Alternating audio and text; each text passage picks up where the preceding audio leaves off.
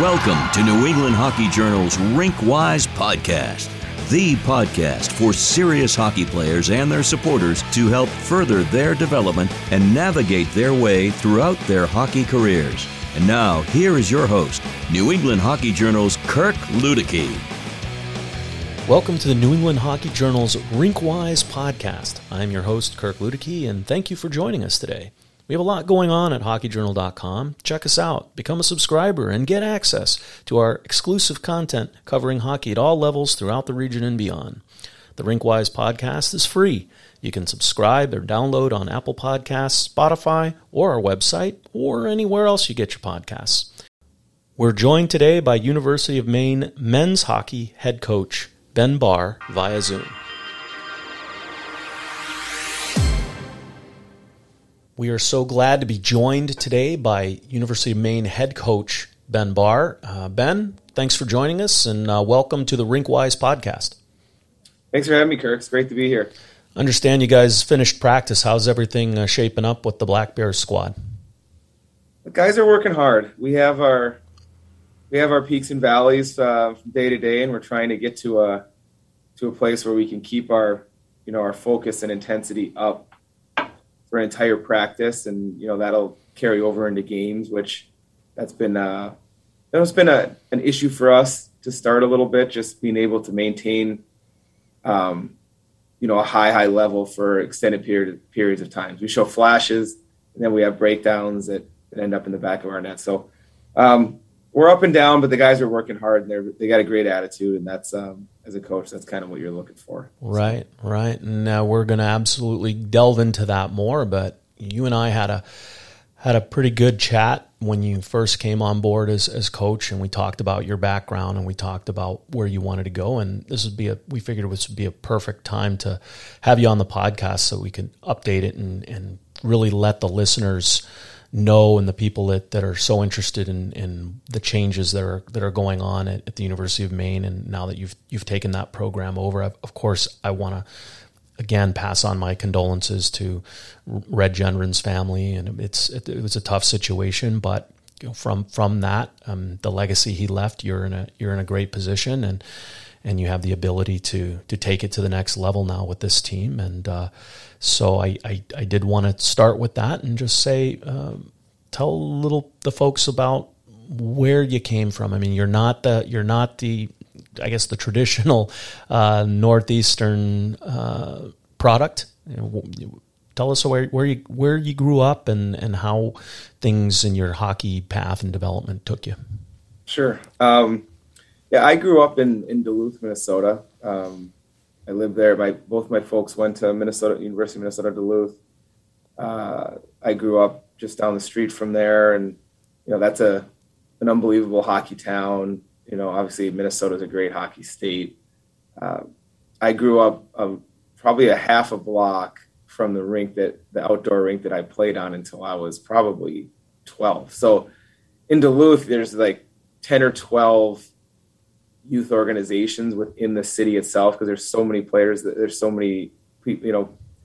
that play hockey. Everyone plays hockey. So, and they're all outdoor rinks for the most part. So there was only, at the time, I think there was 3 indoor rinks, including where the deck, which is where the Bulldogs used to play. So there's really only 2 outdoor rinks indoor rinks that you could skate on in Duluth when I was a little kid. And this is for, probably thousands of young hockey players. So we skated outside until we were 11, 12 years old. And my dad and all of the parents in the organizations would go down, and they'd take turns every week flooding the rink, in the middle of the night. I think they had a good time doing it, as much as they used to complain about it. They just go and, they'd hang out with their buddies in the middle of the night and do things they probably couldn't do at work or at home with the fam. So it was, they had a good time doing that. But that's what I grew up seeing. It's a great kind of grassroots hockey environment in Duluth. And I feel very fortunate that I grew up there, I could kind of go and skate whenever I wanted. And it's hard to do that, in today's world. Just pick up your skates and walk down the block and go skate on the outdoor ice. And I could do that almost whenever I wanted to, from the time I was 5 years old until the time I was 12. And then I was fortunate enough to go to Shattuck St. Mary's. My family moved down there when I started high school at the Faribault.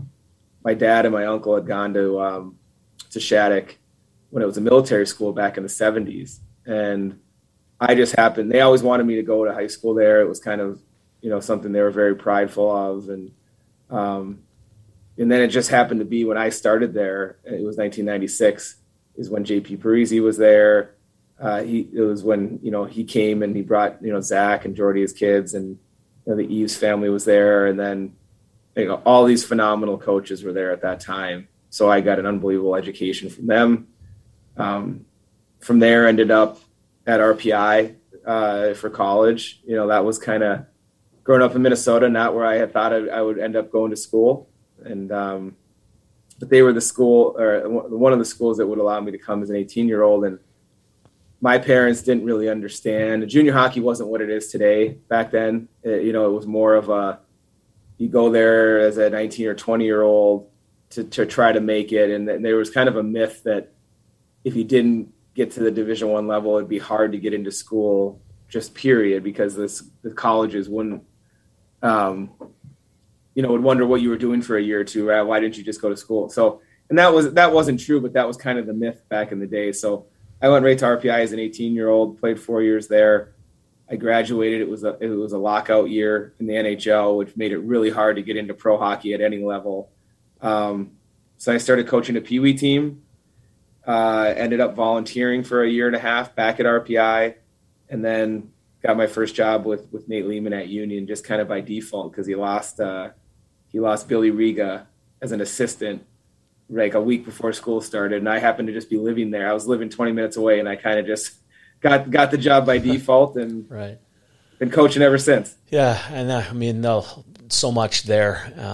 Let's unpack a bit, because it is Sure. It is fascinating. We had a conversation. I want to start with Shattuck. You told me over the summer that you came in at a time. There was a time when the future of Shattuck was up in the air. Like the hockey might not have ever happened. And it's hard to imagine a world where you don't have Shattuck St. Mary's. But that's what was so. You kind of got in on the ground floor when they went to this model that has made that name iconic in hockey circles. How did that all come about, and who were some of the key players in that development? Yeah, so Greg Kiefer was the headmaster of the school at the time, and he had been at Shattuck for years and years and years, I think decades actually, and he had actually taught and coached my dad and my uncle when they were there and play. And that was back in the day, we'd coach hockey and football, and coaches would coach multiple sports and that kind of stuff. And I think in the early 90s, Shattuck was very close to actually closing its doors for good. And, John Sumner was a longtime hockey coach there, and, Greg Kiefer and a lot of these people that, it's a small community. There was only a couple hundred students at the time. Now I think it's 500-600 students. But they made a decision where they needed to be excellent at something in order to attract more, students to come to school there. And they decided that hockey was going to be kind of there. They had a hockey rink on the campus. It was something that they thought they could be really, really good at. And they started it was Craig Norwich, Mike Eves. Mike Eves is still coaching in the American League, longtime Wisconsin coach. And Craig Norwich were the two that they originally brought in. That was that was a couple of years before my freshman year. And I think bringing people like that in attracted the JP Parisis down the road and the Andy Murrays. Brian Riley was there for a few years coaching the prep team, who's now the coach at Army for many, many years. And then Tom Ward he arrived there my senior year. He was my coach. So again, it was just, I just, you feel just super lucky that you were there at that time, we all get good breaks and maybe bad breaks in our lives over the course of, years and years and years. And for me, that was just a really, that was just a good break that I got to be there when Shattuck was turning their hockey program into what it is, because I wasn't a special hockey player by any means. Three of my buddies that I grew up with that lived in Faribault too, like we all ended up, Max Bold, Troy Weebler, Mike Carpentier, we all kind of ended up being college hockey players. Max went to Denver, Troy went to Bentley, I went to RPI. Mike had to quit. He had a heart condition, was a really good player with us, one of our best friends. Like, we were just there at the time where we could become Division I players just because we listened to the people that were there. That was really it. We weren't, none of us were phenoms or anything like that.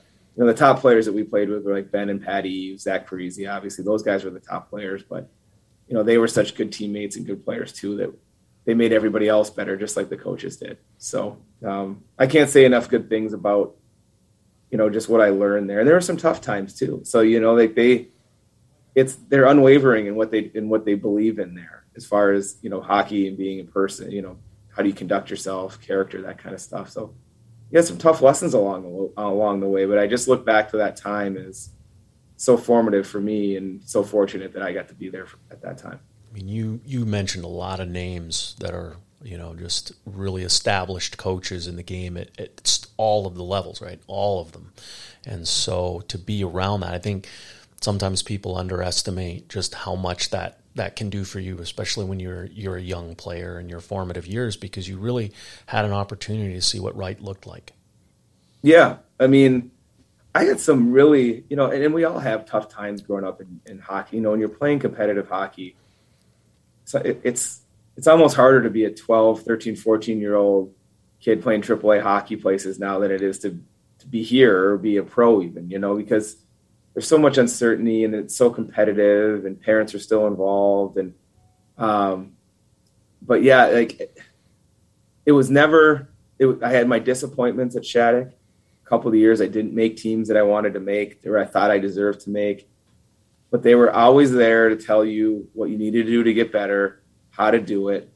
And it was always honest, and may not be what you wanted to hear, but it was always honest. And, you know, I just took those lessons with me, I think, through, you know, as long as I got to play. And now as a coach, I still talk to those guys back there. I still talk to Coach Warden. I can. And, you know, obviously JP passed a few years ago. He was, you know, a phenomenal person. I worked for Andy Murray, who coached me one year when I was there. I worked at Western with him.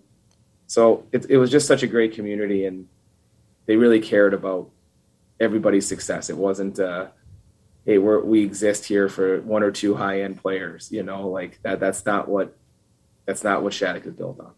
One of the things I take away from having heard you say that is that, you know, you were a player that had to really work to establish yourself. You said, you know, you weren't a star player, and you had the opportunity to play and be a D1 player. But how effective is that? And having gone through that, when you're dealing with players, because the vast majority of players you deal with as a coach, they're not your there's only a couple superstars and star players. Everyone else has to be part of that cog, that, you know, be a cog in the machine, and they have to buy in. And how did those experiences really, it sounds like it really helped you over the years in your coaching to be able to relate to everyone on your team, from the top to the role players that have to scrap for every bit of ice time.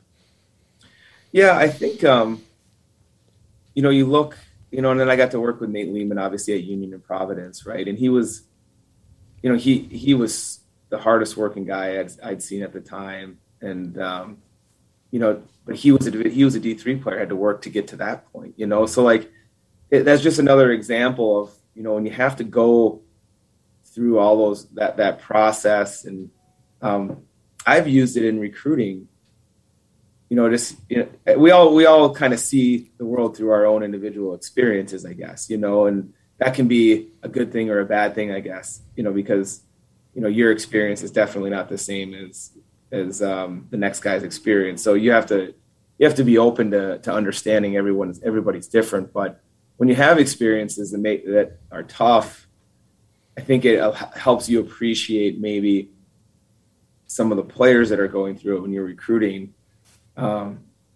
Hey, this player might not be the one that everybody wants today, but if he or she figures it out, and they've been playing junior hockey for 3 or 4 years, coming up through it, a lot of times those players end up being the players that at 22, 23, 24, you know, and end up being the players that are really, really good that keep playing, make it to the NHL, you know? And so that's what that taught me, is that, like, if you just keep going and going, you put your head down and you don't complain. You just don't let yourself be denied. I think I learned that there, and hopefully I can carry that with me here too. Yeah, and I think, as I recall from our conversation, you talked about early on as an assistant, you were doing a lot of recruiting, but you recognized at some point, I really need to learn how to be a coach. I need to be involved in the day-to-day coaching, the things that, running the practices and doing the detailed work and the game planning and preparation in order to be able to take it to the next level. Where did you, what was the inflection point for you where you determined that and then really got the opportunity to do that and were able to build on your body of work as an assistant? Yeah, I think it was after, I'd been at 3 years at Union and 3 years at Providence with Nate. And, I started, I was 25 years old when I started at Union with Nate. And, fast forward 6 years, I'm 31. And we had built 2 programs that were, having national success at the time. And I was the young guy in the staff running around. We had Rick Rick Bennett was at Union, was the more experienced older guy. And then when I was at Providence, we had Jamie Russell, who was that role. So it was there that I realized I needed to, I'd done the recruiting thing. I didn't have the world figured out by any means, but I think I'd shown that I could do that at 2 different schools, different environments. It was the same thing. So I realized that I needed to put myself in a role where I could learn more of the coaching part. And believe me, I learned a ton from Nate, and there might not be a better guy for a young coach to go learn from than him. And but sometimes the structure of the staff makes it tough to be, especially when you're the guy doing the recruiting and the team's doing well. There's not going to be a reason to change that necessarily, So it was a tough decision leaving Providence because they won the next year, and I knew the team was going to be really, really good. And it was tough to leave Nate because he had given me my shot, and we're still friends and all that kind of stuff. But that was really that after that 3rd year at Providence, I realized that, that's when I went to Western, and then a few years later went to UMass. That's when I knew I needed to keep learning, and I might have to make a change to do that. I guess I forgot that you had left right before that. Yeah. that national champion. Who were some of the guys that you were really instrumental in bringing into that team that eventually won and beat BU in 2015? Yeah, I mean, really, that team was that was the 3 years that was the 4th year that after Nate had got there that they won. So the 3 years before that was, we basically recruited a whole an entirely new team. So that the guys that obviously John Gillies really changed. Really changed that the dynamic of that program when you get a high-end goalie like that the second year we were there. I actually saw, he lives in Maine, so he's from Maine. So I actually saw him this summer. He stopped by over here. I hadn't seen him in a while. And I remember I had to trick him to get him to answer my call because there was he was up in the air whether he was going to go to the Quebec League. Patrick Waugh was actually, because he was coaching, I think, the Quebec Remparts at the time. Uh-huh. And so he was recruiting John really hard, and he's from, obviously from not that far up here in Maine, not that far away from Quebec. So I remember I had to call John like 10 times before he finally answered, and I said, "Hey, we got a great opportunity for you at Providence," and it all worked out. But I still joke with him that today about, do you regret answering that call ever? Because I actually called, I think, from a different number to get him to. I was probably calling him a whole bunch, and he knew my number by that time. So yeah, there you go. But that team was really special. It was made up of a lot of guys that, to the conversation we just got done with, had to work for everything, and a lot of those guys are still playing today. And you would have never in a million years, thought that they would be guys that are playing the NHL. Yeah. That's guys like Noel Achari, right? Kevin Rooney. Mm-hmm. I'm watching the Rangers play last night, and Kevin Rooney's playing 3-on-3. There was a time Kevin Rooney broke his wrist after I think it was his freshman year. Really bad surgery. Like there was a time he could barely even stick handle for his sophomore, junior year at Providence, and he was probably playing the 4th line. He's playing the NHL. And Brandon Tanev, Mark Jankowski, these guys, John Gilmore. Like, it's amazing the amount of players that are playing the NHL from that team. And what really strikes me is that most of them are guys that, Mark Jankowski turned into a first-round draft pick, turned into a high-end guy from Stansted College. But those other guys, like, they weren't recruited over anybody. They just worked and worked and worked and worked. And, like, to see some of them make careers and making, multi-year NHL careers doing what they're doing is really, it's fun to watch. Yeah, the story I'm fond of telling with Noel Acciari is I went to see him play in the prep tournament that year. Again, they ended up in the final game against Milton Academy. And my boss at the Red Line Report was like, well, who did you like? And it was Noel Acciari. And he just, at the time, the draft boat had essentially sailed on him. He was a little older.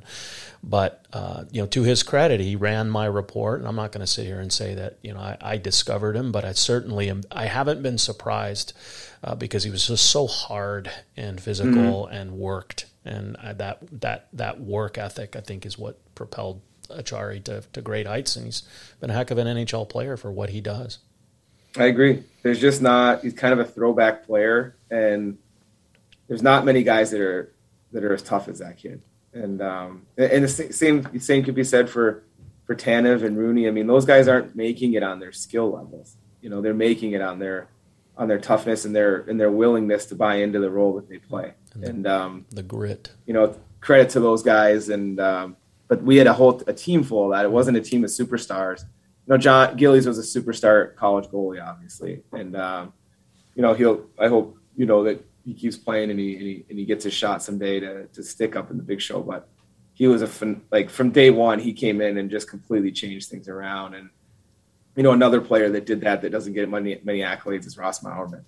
Wow. Ross Mauerman was basically a walk-on from the North American League as a 20-year-old. He begged us to take him the year that Nate and I went to Providence that summer. And we didn't want to take him because we didn't have money and it was expensive and we didn't know what our team was like.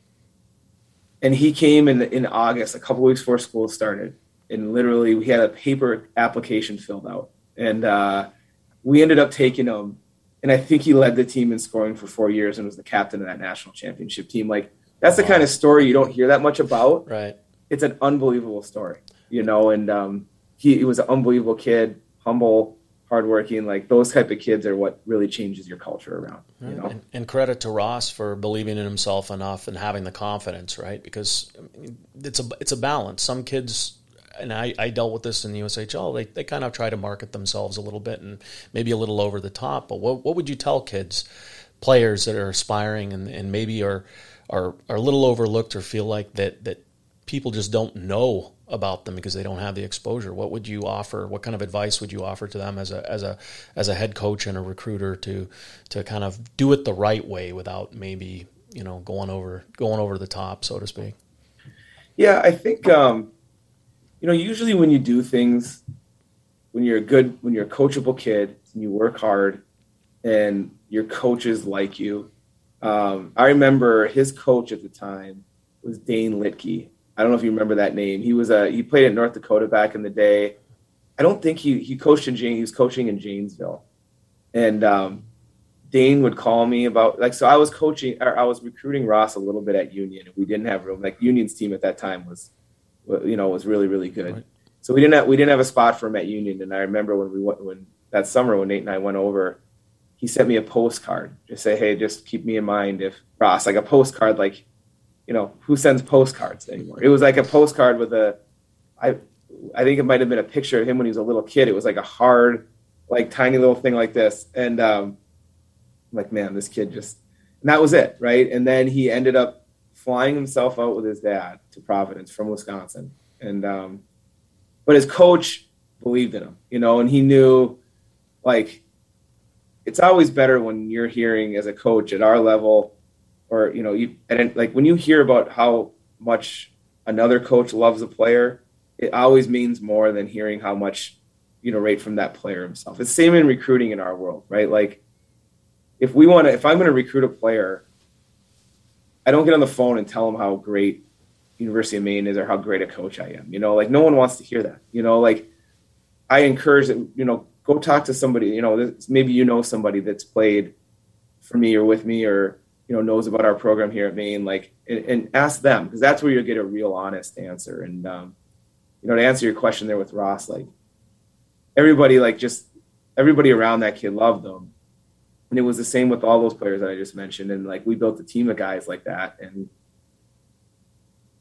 unbelievable things happened. That's how you win a national championship. Followed a similar path then at UMass, right? I mean, I remember you guys certainly first year with Coach Carvel, not the shining success that has become the standard. I think people forget, especially with the success the program has had in recent years, they forget what it was like. But did you take?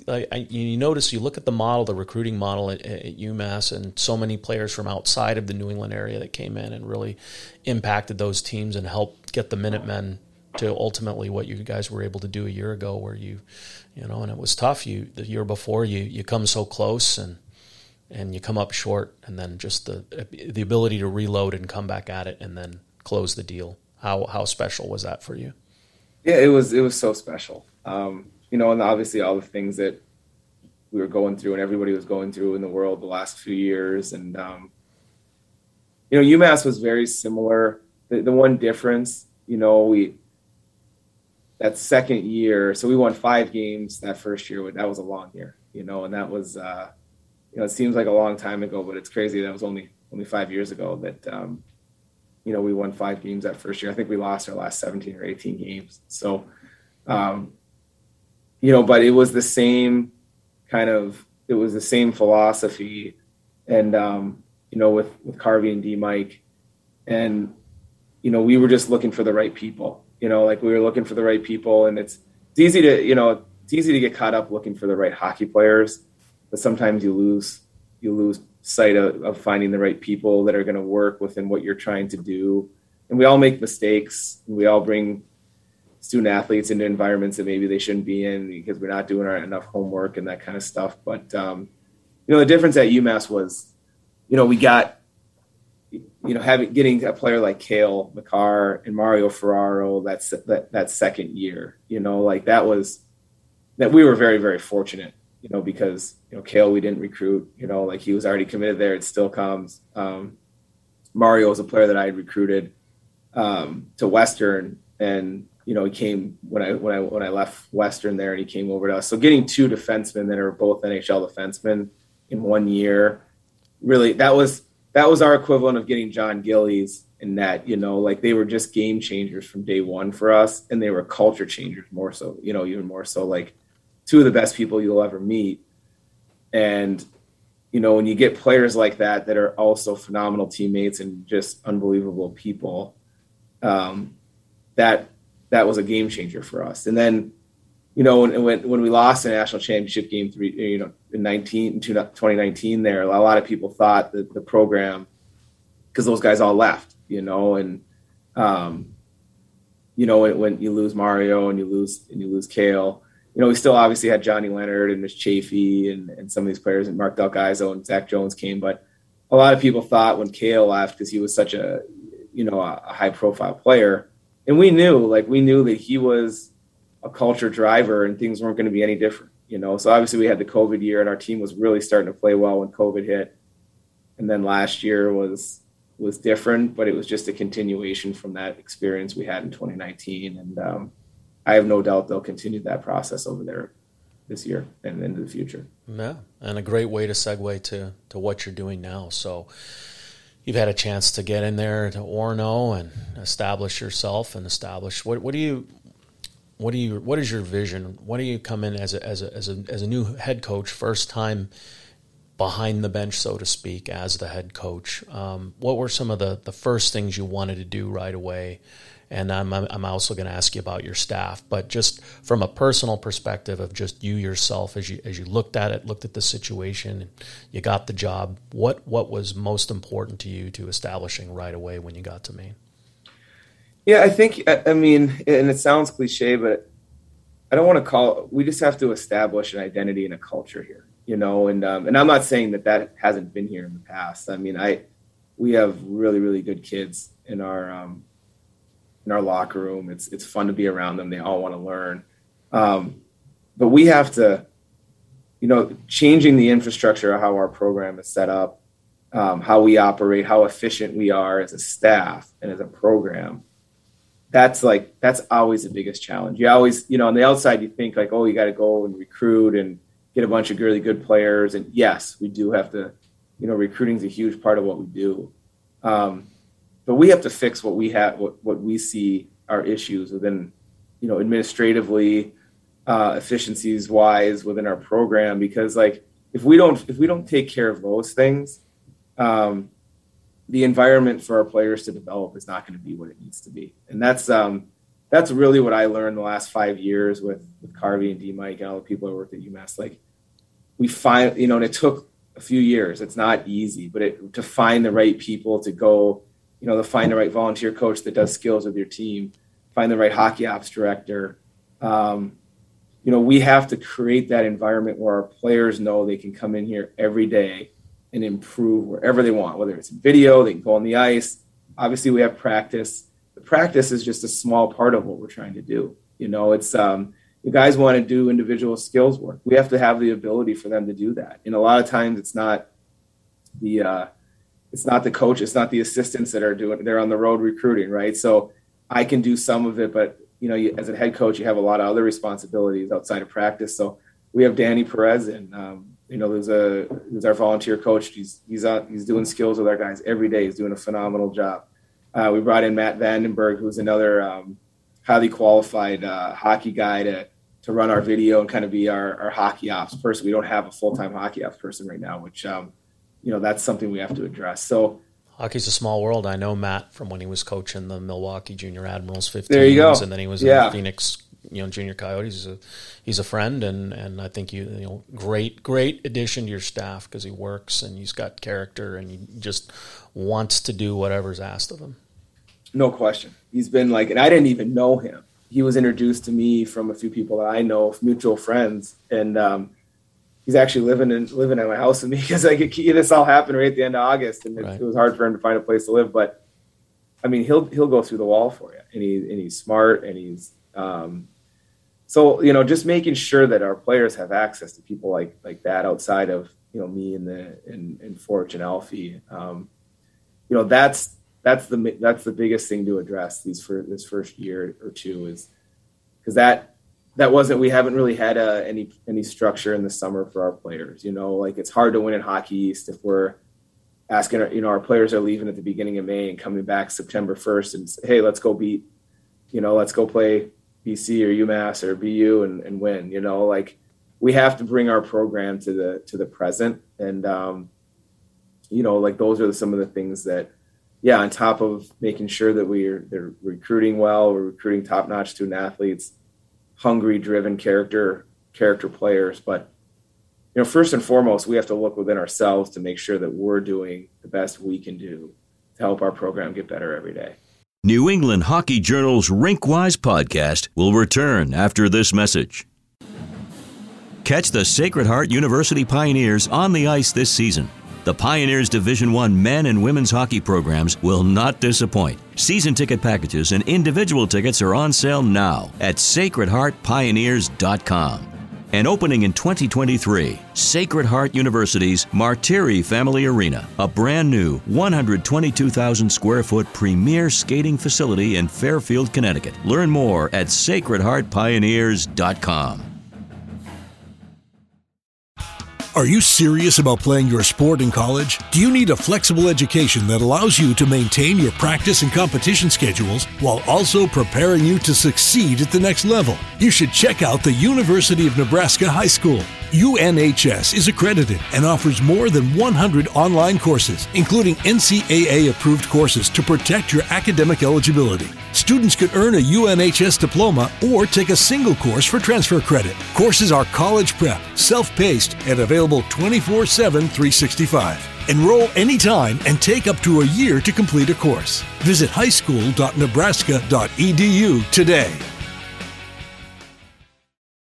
If you love college hockey and want an inside look at the game, get a copy of the book Great Game, D1 College Hockey, People, Places, Perspectives. From the emotions of Frozen Fours to the atmosphere and classic venues, Bruce Haas has captured the passion that people have for the college game through interviews with players, coaches, officials, and fans. No other book captures the spirit of college hockey like this does. Great Game makes a great gift for the holidays for a college hockey fan. Score your copy of Great Game today on Amazon, Barnes & Noble, AtascaBooks.com, or at your local bookstore.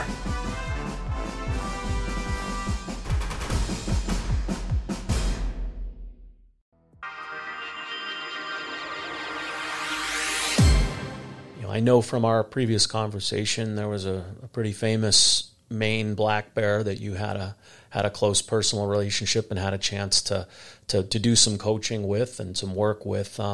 How heavily did you lean on some of the legacy, Maine? I imagine you've talked to quite a few people that were around when Maine went on their great run in the 90s and into the 2000s, and just curious as to how that insight that you've gotten from others that grew up with the program and have been there, or at least know what's been going on, how that's helped you. Yeah, it's that Jim Montgomery was the gentleman that I volunteered at RPI when he was an assistant there. So that's how I got to know him. We shared an office for a year. He was as smart of a hockey person as I've ever met. Obviously, he's had success everywhere he's been, junior, college, pro. So he was on the search committee here with Ken Ralph, and Brian Faison, who put that search committee together with Garth Snow and Bruce Major. And, so having known him was really, a huge help for me. And he's been a phenomenal friend ever since I worked with him. This was, I think, 2007, 2008 that we were at RPI together. So there's so many prominent alums in this program. I've tried to talk to as many as I can. I still probably haven't talked. I don't know what the number is, but you look at the wall when in the lobby of the Alphon, and there's an NHL wall, and there's dozens and dozens and dozens of NHL players. And the program has really only been around since I think the 70s so it's not like we're talking about 110 years of history here. We're talking about 50. And so it's really humbling. It's really amazing, the tradition of this program. And, for me, it's, how can I lean on those people to help us bring it back? And, how can we build on it? That's the other thing that I think is something that we, sometimes the past successes make it hard for you to move forward and change things, thinking things are always going to be the way they were. And that's, I think, we're going to renovate our rink here. We're going to get in the next couple of years, we're going to have a $20+ million renovation of Alphon, which will help. I told our players, we can't rely on just because we're wearing the University of Maine jersey that's going to guarantee us okay, well, we're going to be in the top half of the league, and people are going to respect us because we're Maine. That's not how the hockey world works. A lot has changed in the last 20, 25 years. And we have to change with it, and that's my job to help our program and our culture change with all the changes that are happening in college hockey and in the world in general. One of your prestigious alumni is on your staff, Alfie Michaud. Talk about how important he's been to continuity, because you're coming in from the outside, you're coming in from a different program, and having someone there that you could lean on that knows how things work, that was there and understands it, but has also been there as a coach and knows. You don't want to say where the bodies are buried, but maybe certainly knows a lot about the program and was able to help you with that transition. Yeah, he's been great. I didn't get to spend much time with him this summer because he was traveling everywhere. So he was, he's really embraced his role. I think he's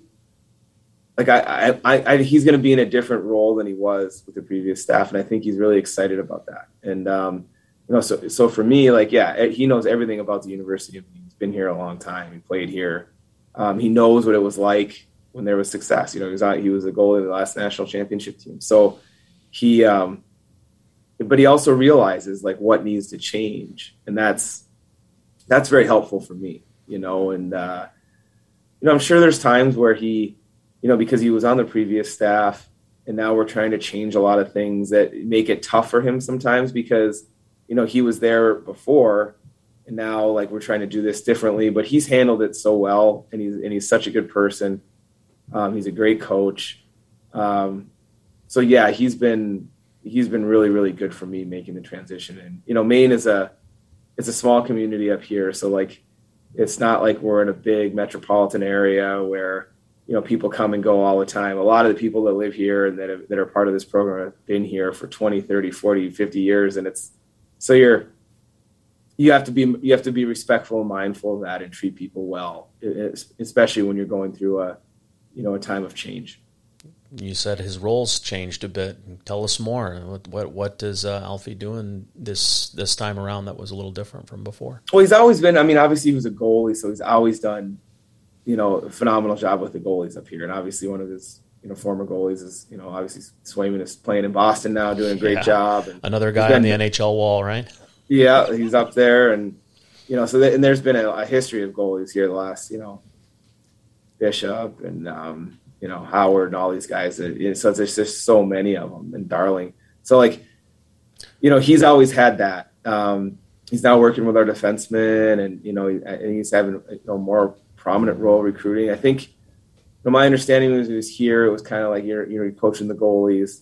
You'll be involved in the recruiting part, but I think it's important because I know what I went through as an assistant. It's important for them to feel like they're always getting better and being able to do things. And he works with our penalty kill, and he's I oversee things, and I learned that from Carvey at UMass. Like you have to let people live and learn in their positions, and delegate. They're not going to be perfect at it from day one. The only way I got to learn, the things that I think I know are from experience. Right. That's the only way to learn. So, I'm going to push those guys. I'm going to push Alf to, hey, like, you take control of it, like, let's go. And same with Jason and same with Danny and the skills and Matt. Like, obviously I'm here to oversee everything as a head coach. And, but I think that was one thing Carvey did a really good job is he allowed us to, D Mike and I and whoever our volunteer was at the time, he allowed all of us to be who we wanted to be and live and learn. And that was a really good lesson for me. Jason's got some pretty good coaching credentials and some experience, like just interested in how that came together for you. Yeah, so Jason was one of the first junior coaches I met when I started at Union. I think he actually was the first. I went to a game in Ontario. Actually, it was in Buffalo. It was the OJHL. He was coaching the Vaughan Vipers at the time that no longer exist. And I went down after the game and wanted to talk to one of his players, and he was super honest with me about that player. And I guess I didn't expect that as a 25-year-old first-time assistant watching my first junior game. You kind of expect, like, when a college goes and talks to a junior coach, like, even if he thinks I'm crazy, he's going to tell, like, you should, like, he's a great player and that kind of stuff. And he was just the honesty by which he talked, and it wasn't good or bad. It was just like, this is what this player is. This is what this player is. This is what I think. And I always knew from that day that and we kept that relationship going. And he was coaching Mario Ferraro in Toronto at the time when I recruited him at Western, and so he was the reason Mario ended up at UMass. So we just always had a great relationship. We just appreciated each other's honesty, and so I always knew, like, I always used to joke with him, if I ever get a head coaching job, would he come? And he never thought that it would work because he didn't go to college in the States. He was an OHL player. I think he has a 2-year degree in Canada, which, some schools won't, really go through that process with a Canadian that didn't play in college. So there's a lot of hoops to jump through to make it happen here. And, Ken Ralph, our AD at Maine, worked with us on it, which was great. I'm really appreciative for that. But, Forge has been a head coach in many different junior leagues. He's won championships all over the place. Right. So, for me, I learn a lot from him too, and he keeps me centered and focused a little bit because I'm going through learning how to be a head coach. Not necessarily the hockey stuff, just all the other stuff that come with it, especially at a school like Maine. There's a lot of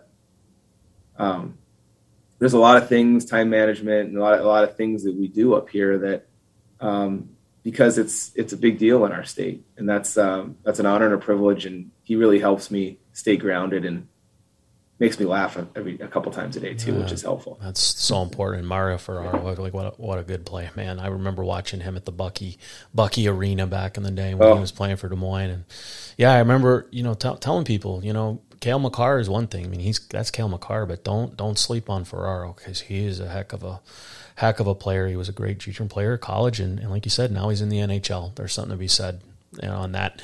That doesn't happen by accident, right? He's been coached well.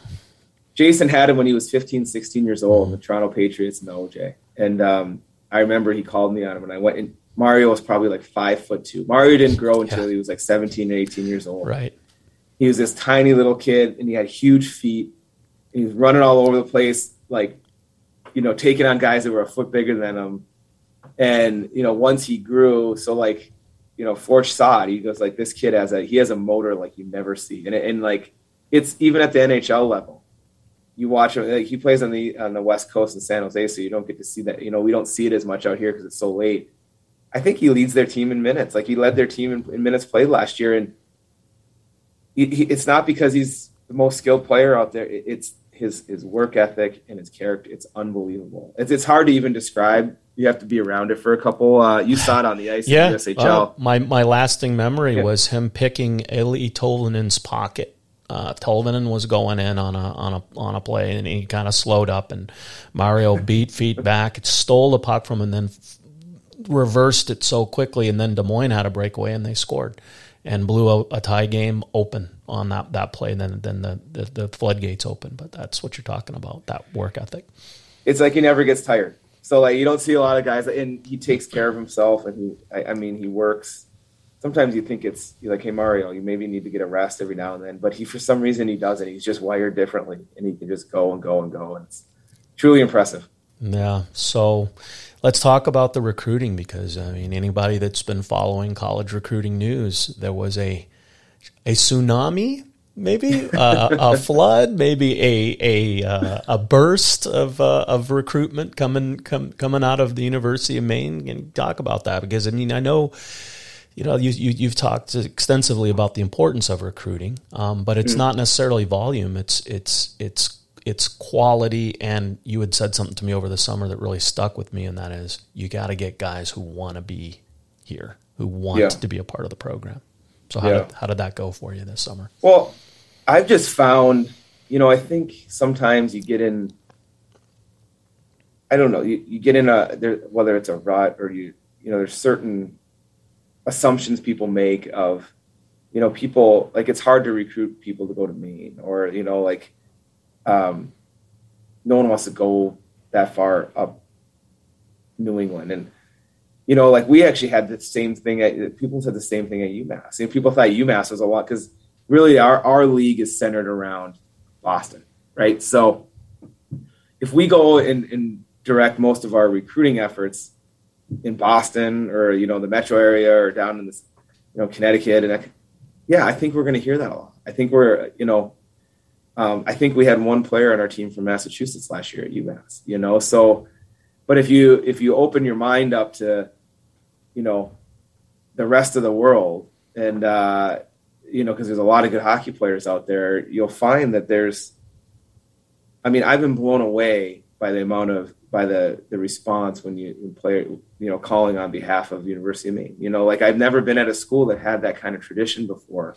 We always had to establish that tradition. UMass and Providence had a little bit. Union was Western. Like, those places are, not places that have had traditional long-term, history of success. So, when you start talking to these kids, like, I was really blown away. It was really different for me, because, like, the response was great. And, once you get a player or two here and there, then it's like, and it just kind of builds on itself, and it's the same thing that's happened at other places. So, we hit the ground pretty hard this summer. The next few years recruiting is going to make or break our program, and so that's, the challenge for us is finding, it was the same 5 years ago at UMass, finding guys that can come in next year and help us right away, and that's, it's easier to find guys that are 2-3 years down the road because, there's still players available out there. And, can we find a couple players in junior hockey, the 01s and 02s that are ready to come here and step into an opportunity that they might not normally have in Hockey East somewhere else, and that's usually happens when there's a new staff or a new coach. And, and I think having gone through it a couple times, maybe that kind of gives, when you make that call and you kind of explain to a player like, hey, this opportunity you're not going to find this very often. It was the same thing 5 years ago when we were recruiting, the Mitch Chaffees and the Marios and those guys to come to UMass. Those players might not have been given the same opportunity right away that they were given at UMass, and they took it and they ran with it. So those are the conversations that we're having with players, that this is a phenomenal opportunity for you to come here next year or the year after, whenever that might be. I'm not the coach that promises, you're going to play on the first line in the power play or be our starting goalie or whatever, but I can promise you're going to have an opportunity to play in most situations. And then what you do with that opportunity over the course of your 3 or 4 years, however long you're here, is up to you. We're going to create an environment where you're going to develop. You're going to be pushed every day. When you're not playing as much as you want to, we're going to show you why. We're going to tell you why. We're going to help you fix the things that we think you need to fix. Because that development piece is really the biggest piece. And I guess maybe having been through it a few other places, I don't want to say makes it, I don't want to say makes recruiting easier or anything like that, but maybe it gives you a little bit of credibility, especially with the agents and the coaches that these players are playing for, because I have relationships with a lot of them, and we're going to go through that same process here, which I'm excited about. Sure. And, a couple points. One, where your program is, you think guys just want an opportunity. Guys just want to be a part of something. And a lot of the schools that have those traditions and are also at the top of their conference, they're going to get the guys that are younger, and we're the ones that were heavily recruited as younger players and committed right away. But a program like yours, Ben, I think you have the chance to really take your time and assess those older, more mature, more seasoned, more well-rounded, and add the right kind of guys to the mix and do the very things you said, that you'll come in and you'll be given every opportunity to play meaningful minutes. Yeah. I mean, as you know, Kirk, there's not a lot of players now that commit the year before they go to the school, right? Like a lot of times it's, most schools are out there recruiting young kids, 16, 17, 18 years old. So like the ones that are 19 or 20, playing in junior hockey, whether it's the USHL or BCHL or whatever, that are kind of blossoming at, that 19 or 20-year-old range. Those are the ones that really kind of have the world, in their palms, because they can go look at a program and say, my opportunity there is 10 times what it'll be at another program. And, so the right ones kind of will search you out if you're doing your homework, and the right players will kind of reveal themselves to you. And I've always believed that, and it's been true everywhere I've been, where, you make that call and you present that opportunity and you have that conversation with somebody, and some of them are just going to be like, wow, like that's what I've been looking for. And some of them might be looking for something else, and that's okay too. But I'm not the best salesman in the planet. I'm not the best, recruiting to me is more about just having a conversation and explaining like what a mutual relationship of two like-minded people, whether a student athlete and a coaching staff, what that can do for someone's future and what that can do for your college experience. And that's what we're trying to get across to these players that we're looking at for the next few years here. And it certainly doesn't hurt, and we touched on them earlier, but I suddenly made the connection when you were talking. You were naming famous Maine goalies in years past, and it hit me. Jeremy Swayman is working with Mike Dunham. And so another one. Yeah, right. Garceau. Mike Dunham. But are you able to leverage that? I mean, you've got a young, I think just watching Jeremy Swayman, watching him the other night and starting the opening night game, playing a pretty good Dallas Stars team and essentially shutting them down. If it hadn't been for one defensive breakdown, he probably posts a shutout in that game. So grounded, like such a great kid. Like he's just got a tremendous character. But does that help you guys? Just being able to know that when you're talking to players, you can remind them, hey, this is a winning program. This is a school that produced a player of that caliber, and give it serious thought. It may not be in the forefront of your mind right now, but think about it. Does that help you guys? It always helps to have alums that are doing well. Like that. It kind of goes with your current student athletes. Like they sell your program better than you're ever going to sell your program. Right. Your alums that are playing the NHL or elsewhere, your current players that are buddies with their junior, players that are still playing junior and USHL or North American League, BC, wherever it is, Alberta, like those are the ones that will sell your program more so than any of us assistants will. Us coaches will. Like we'll go out and watch. You can watch every player on the planet play any game online now. We can go on the road physically again this year, which is nice. But having a player like Jeremy out there doing well, especially in the Boston market, right, is definitely helpful. You faced him. You saw it up close and personal. Coming from you, man. He was phenomenal. Yeah, I remember D-Mike saying sick when I asked him the first year when Jeremy Swayman was a freshman, and I said, "How's Swayman doing?" Sick. You kind of just waited. Yeah, you kind of just waited. It was very similar to like when we had John at Providence, right? Like he just got in the first game. He's out there stopping everything, and it just never really stopped. I mean, he had one or two bad games over his 3 years or whatever, but like same with Jeremy. You just like he came here, and I remember we played him early on, I think, there at UMass. And I mean, we played well and put a pile of shots on him and just made it look easy, So yeah, I think he has a really long future in front of him. And, obviously we're all proud of him up here. And, you're building it, right? And Rome wasn't built in a day, and you know that, and you're realistic, and you've had experiences that to that effect. So it's been great to be able to talk to you, and you get a chance to kind of share your vision and how things are progressing for you and where you hope to go. And it's exciting to know that the Alphon is going to be able to have some nice upgrades that will certainly help on the recruiting side, but also on the team and the culture side, right? Because you can't ask guys to go out and win and lay it on the line and then not give them the tools they need, right, to get the most out of them. Is there anything on anything else on the vision side of things that you really want to try to establish or do here in the short term that will lead to the long term? No, I think it's just we try to get a little bit better every day, and we try to we established our core values as a program this summer, and we kind of keep those to ourselves, in our locker room, but. The challenge is it's one thing to put words up on the walls and sayings and quotes and all that kind of stuff. The challenge is like, how do you live by those all the time, and how do we, and that's what, me as the head coach and our staff, like we need to live by those first and foremost, for us to make sure we're getting better, that our team is living by them every day. And, but if we do that and we stay true to who we are, we stay humble.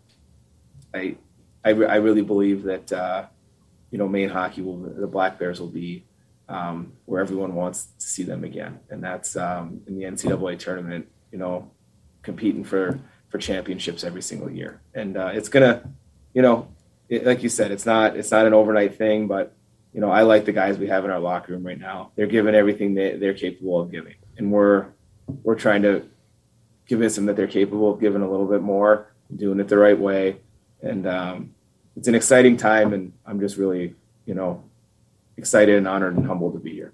Well, I really appreciate you taking the time. I think the Hockey East is better when teams like Maine are better. It's just, you always have you mentioned it earlier, the Boston area schools, but hey, the Vermonts, the New Hampshires, the Maines, you guys, these schools matter, and they're important to the fabric of the Hockey East. And when those teams are competitive and create tough outs for the top programs, the teams that are year after year, what we will say the perennial contenders, the whole conference is better for it. And so we salute you there. I'm going to ask to tease a little more hockey knowledge out of you. We're going to go do a rapid fire round next and put you on the hot seat a little bit, see how you do. But again, Coach Ben Barr, it's been a privilege to have you on the show, and we appreciate it. So with that, let's go to rapid fire. It's time for Rapid Fire. All right, first question. Favorite NHL and college hockey teams growing up? I was a Minnesota North Star fan, and I was a UMD Bulldog fan. Grew up in Duluth. So on that note, who were your favorite NHL and college players for those teams as a kid? I mean, Mike Madonna he came into the league when I was a kid with the North Stars. He was kind of a guy we all looked up to back in the day, my generation in Minnesota. As a college player, Derek Plant was an unbelievable college player at UMD. Him and Chris Marinucci, who I think Chris won the Hobie one year. He did. I think it was 94. Those two, you know everything. That's impressive. But yeah, the early 90s, those two they had a line there that was phenomenal. It was, if it wasn't for Maine, it was probably, 93 when Maine won, I think, Derek Plant had almost 100 points or something that year. So yeah, his kid's not too bad either. I'm sure he's pretty darn good. Yeah. All right, good. What's your favorite sport outside of hockey? I grew up a golfer. I play golf when I can. I mean, right now with young kids and whatnot, it's that didn't happen at all this summer with the move and everything. But sure. I played golf at Shattuck growing up, so that was and then I love watching NFL football. I'm just a big NFL guy too. So to watch, I'm an Vikings. I'm a Vikings guy. Of course, yeah. I would expect nothing less. So this next one's going to be tough, and it doesn't have to be necessarily one, but knowing your background with the coaching tree, what coach you learned the most from as a player?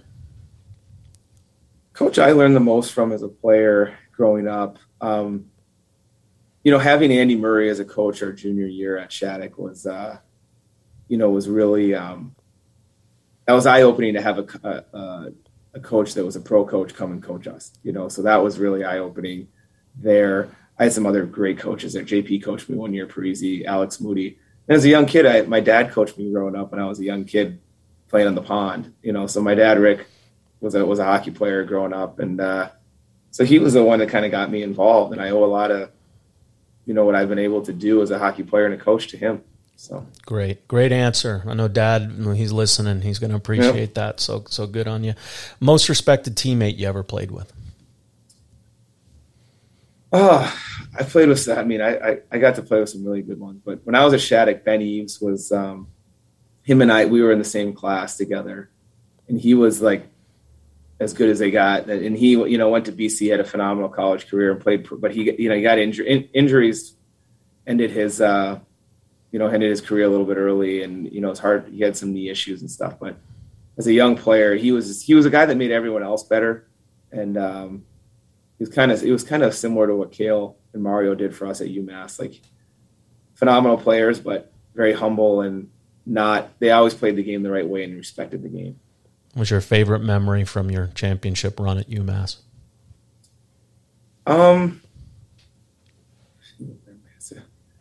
There were so many good ones, but probably just seeing the players after the game. Last year was so weird for everybody, but seeing them get to see after that championship game was the first time any of them had seen their families in 8 months. Really? And so just being able to see them do that and on the ice after the game, and then I have a picture. It's actually right back here with Carvey and D Mike, and we all just kind of had the trophy.